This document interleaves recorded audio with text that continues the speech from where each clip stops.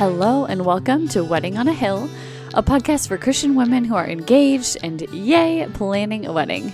My name is Annie Lavi and I'm a writer, Bible teacher, and wedding coordinator. I believe there is no time as sweet, wonderful, and sometimes overwhelming as preparing to be married. On this podcast, I'm here to help women walk through this season joyfully and faithfully, seeking first the kingdom of God.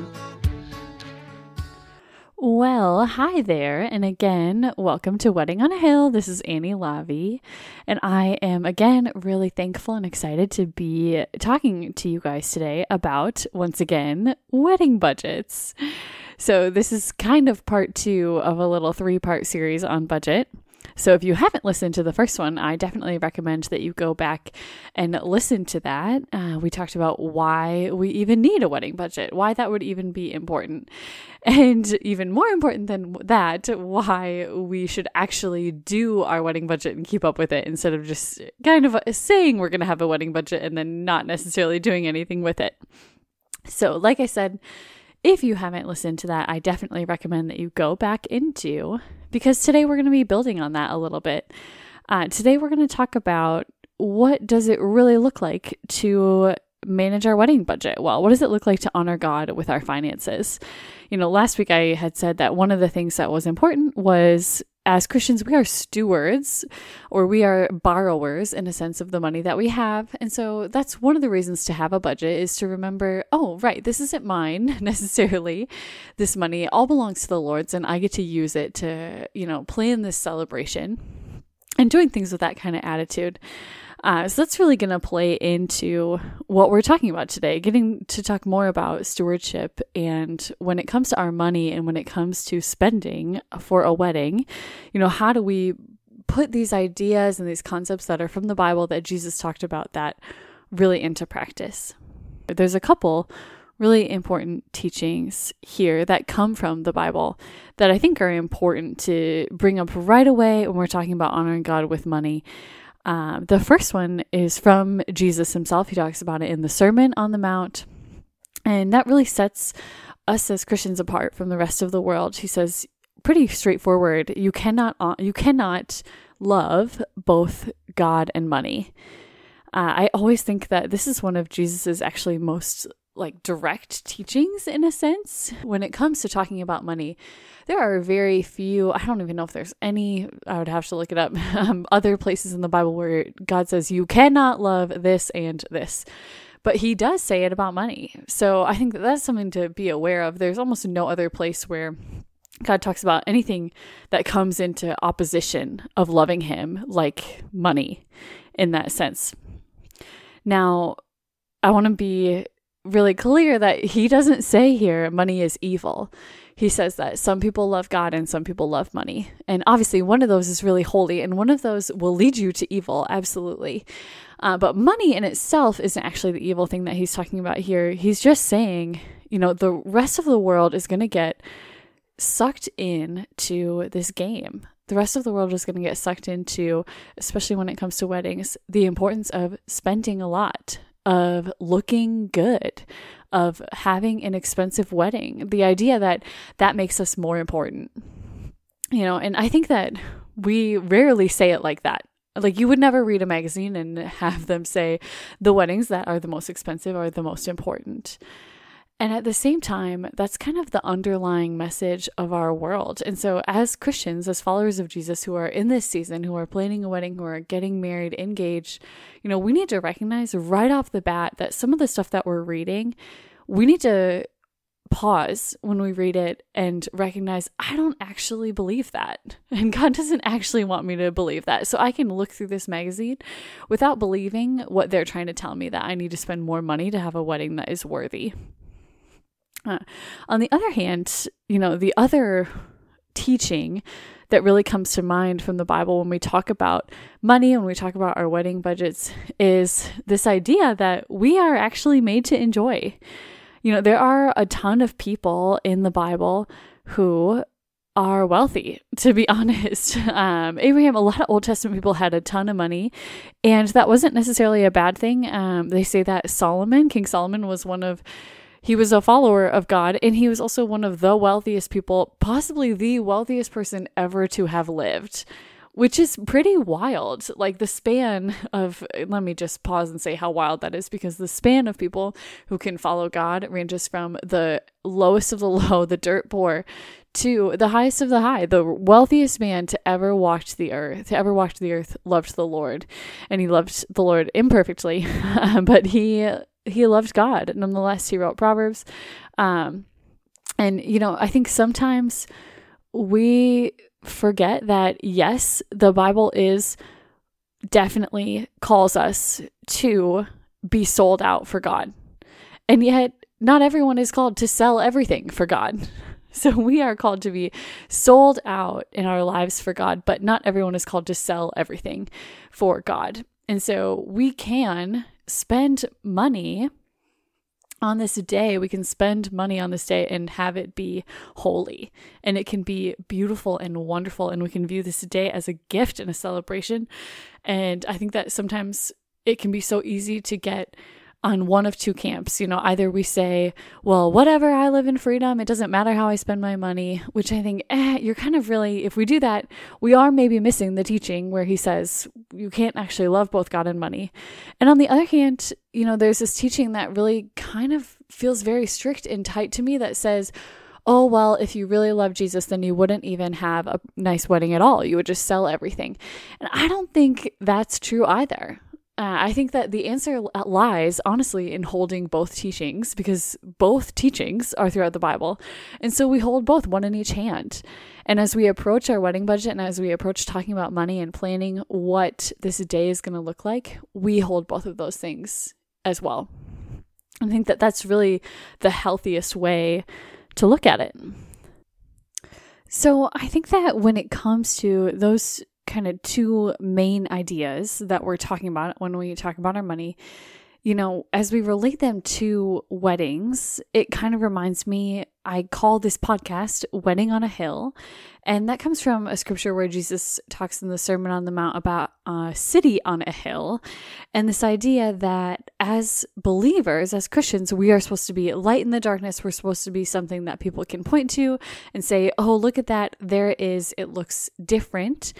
Kind of a model for the world. And so I think that as we are planning our weddings and as we're going through this engagement process, we have the opportunity then to take these principles that Jesus teaches in the Bible and use them as we're interacting with other people who are planning their weddings, or people who work at venues or photographers, people who don't know Jesus. We can be something that looks really different to them. And so as we take, these greater principles and we narrow them into ideas really specific for wedding planning, I want us to keep that in the back of our minds, that we have an opportunity here, that our wedding could be a wedding on a hill, a wedding that looks really different to somebody. And I think that there are two ways that as Christians planning their wedding budget, we can stand out from the rest of the world. And we can stand out when we interact with even wedding professionals who don't know Jesus and people who might be really surprised, but this is probably how we should be walking this line as believers and how we should be looking different. With that idea, I think that there's a few major things that come with it. So the first one is really simply just contentment. And I think that this is based on like this healthy level of realism, which there's no word as unsexy as realism. Am I right? Like nothing makes you be like, yay, I love this woman's podcast. Like me saying, oh, we need to be realistic. But the realistic view, did I say that right? Realistic view is that we can't have everything we want. And nobody does. Nobody has everything that they want. And even I think that we need to remember as people that if we looked at women in magazines who have like the creme de la creme of weddings, that's like the ultimate, right? To get published in the Knot or something like that. Even those people, if you ask them, what were you missing on your wedding day? They would have a list, right? Like even these people who have these unlimited budgets, amazing weddings, they would say that they didn't get everything that they want either, because nobody does. And so we can be actually realistic and go into it saying, okay, we know that we aren't going to get everything that we want. And, so often I realize in my own life, what I want, oh gosh, you guys, this is just not fun to say, but what I want can actually be really misguided or selfish. And, even I'm thinking now in my own life currently, my husband and I are in transition period, and we're trying to figure out, how much of what we want as we're moving in a different direction with our life really is about us, and maybe not in a way that's so good. I think that in a sense, there's definitely some goodness of figuring out, no, we want to live a life that we're passionate and excited about. And on the other hand, I recognize that so often what I want is about me, and I'm probably not doing very good things if I'm only thinking about me. I don't know if you guys have ever seen The Princess Diaries. Can we do a major throwback? I don't know if anyone remembers that movie but me. It was Anne Hathaway's breakout role. But there's this point where at the end of the movie, she's a princess, and she talks about deciding to be a princess and how many times a day she uses the word I, and how there's this whole way that she can approach the world where she isn't actually putting herself first. And I think that idea we can remember and bring into this contentment that our lives and even our weddings might not necessarily be all about us. And again, that isn't something that you'll read in a wedding magazine, but it's something that we can talk about here, that there is totally a certain part of it that is about us and is celebratory and good and beautiful. And there's a part that isn't. Even in contentment, I was on the phone with my friend the other day. It's actually a girl that I used to mentor. And then now she's smarter than me, of course. That's always how it goes, right? And so she was essentially mentoring me on the phone. And she reminded me of something that her and I used to talk about years and years ago. She said that God doesn't withhold any good thing, which actually comes from, I believe it's one of the Psalms, but she said God doesn't withhold any good thing from us. And so remembering that what we do have, we have for a reason, and God isn't withholding. He's not holding back things and laughing and pointing and wanting us to just sit in misery and figure it out, right? What we have is what we have, and he gave it to us for a reason, and he's not holding back things that we shouldn't have or things that wouldn't benefit us. And I think that often, I realize that the Lord uses what I don't have to, one, grow my patience in waiting, or two, grow my love for him instead of that thing that I want. Again, often I find that I rush through things, and the Lord has to teach me patience. And sometimes he teaches me that through not getting what I want right away and learning how to sit in contentment in what I do have. And to, again, with my selfish or my misguided sometimes desires, sometimes what I want is distracting from him, from God being the good thing. And so God isn't going to give me anything, even if it would be good, that would distract from him being the good thing. So on one hand, we hold this idea of contentment, that we can see what we have in our wedding budget, and we can be realistic, and we can be content, and we can know that God isn't withholding, but that this number that we're going to set our wedding budget around is good. And on the other hand, we can hold thankfulness for what we do have. So we can be content in what we don't have, and we can be thankful for what we do have. There's this, again, I said my husband and I are in transition. The other day I was sitting in my living room, and we've been thinking about moving. We've been thinking about buying a house, or do we move to a different apartment, or what are we going to do?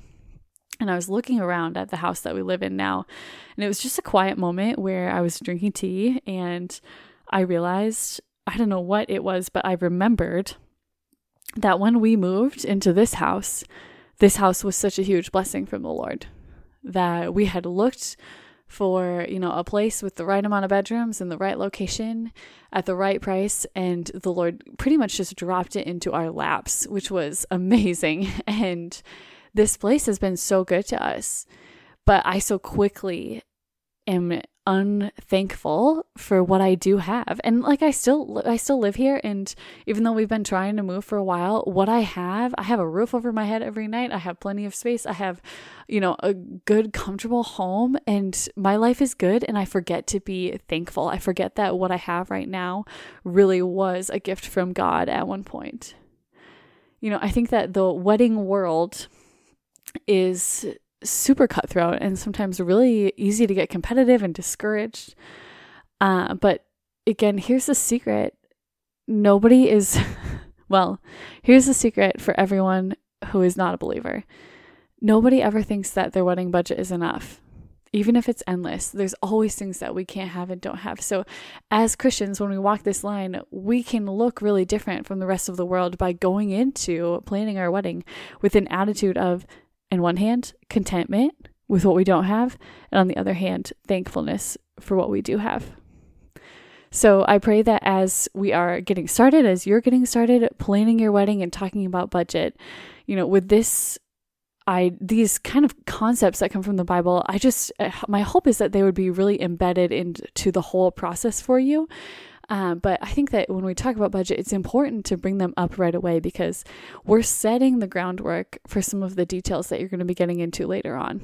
And so even as you're farther along and, maybe you're trying to decide, do we spend $200 here or $300 here? Or how do we do this? Keeping in mind these concepts and these principles that God teaches in the Bible as the basis for planning will only serve you really, really well. And so my hope and prayer is that you would do that. I want to thank you for listening to this little bit today with us as we talked about what God might be honored by and how we can spend our money. Next week, we are going to talk one more time about budget, which I am super excited about. Again, I love this topic, as serious or fun or unfun as it is for some people. I love getting to talk about money and how we can honor God with our budget. So next week, we are going to talk one more time about budget, and we are going to talk in particular a little bit about how do we prioritize? So how do we prioritize what is important to spend money on when we're making our budget? So it's going to be a really practical one. But again, I think these spiritual ideas form the base for every practical decision that we make. So if you are kind of stuck on, how do we start from here? How do we figure out how much money to spend on X, Y, or Z? How much is enough? I ask that you would come back because that's exactly what we're going to be talking about next week. And again, I'm just praying for anyone who's in that season that you would be blessed by this, that you would be encouraged. And I hope that you come back next week. We've got good things coming. So thank you again for joining me. My name is Annie Lavi, and this is Wedding on a Hill.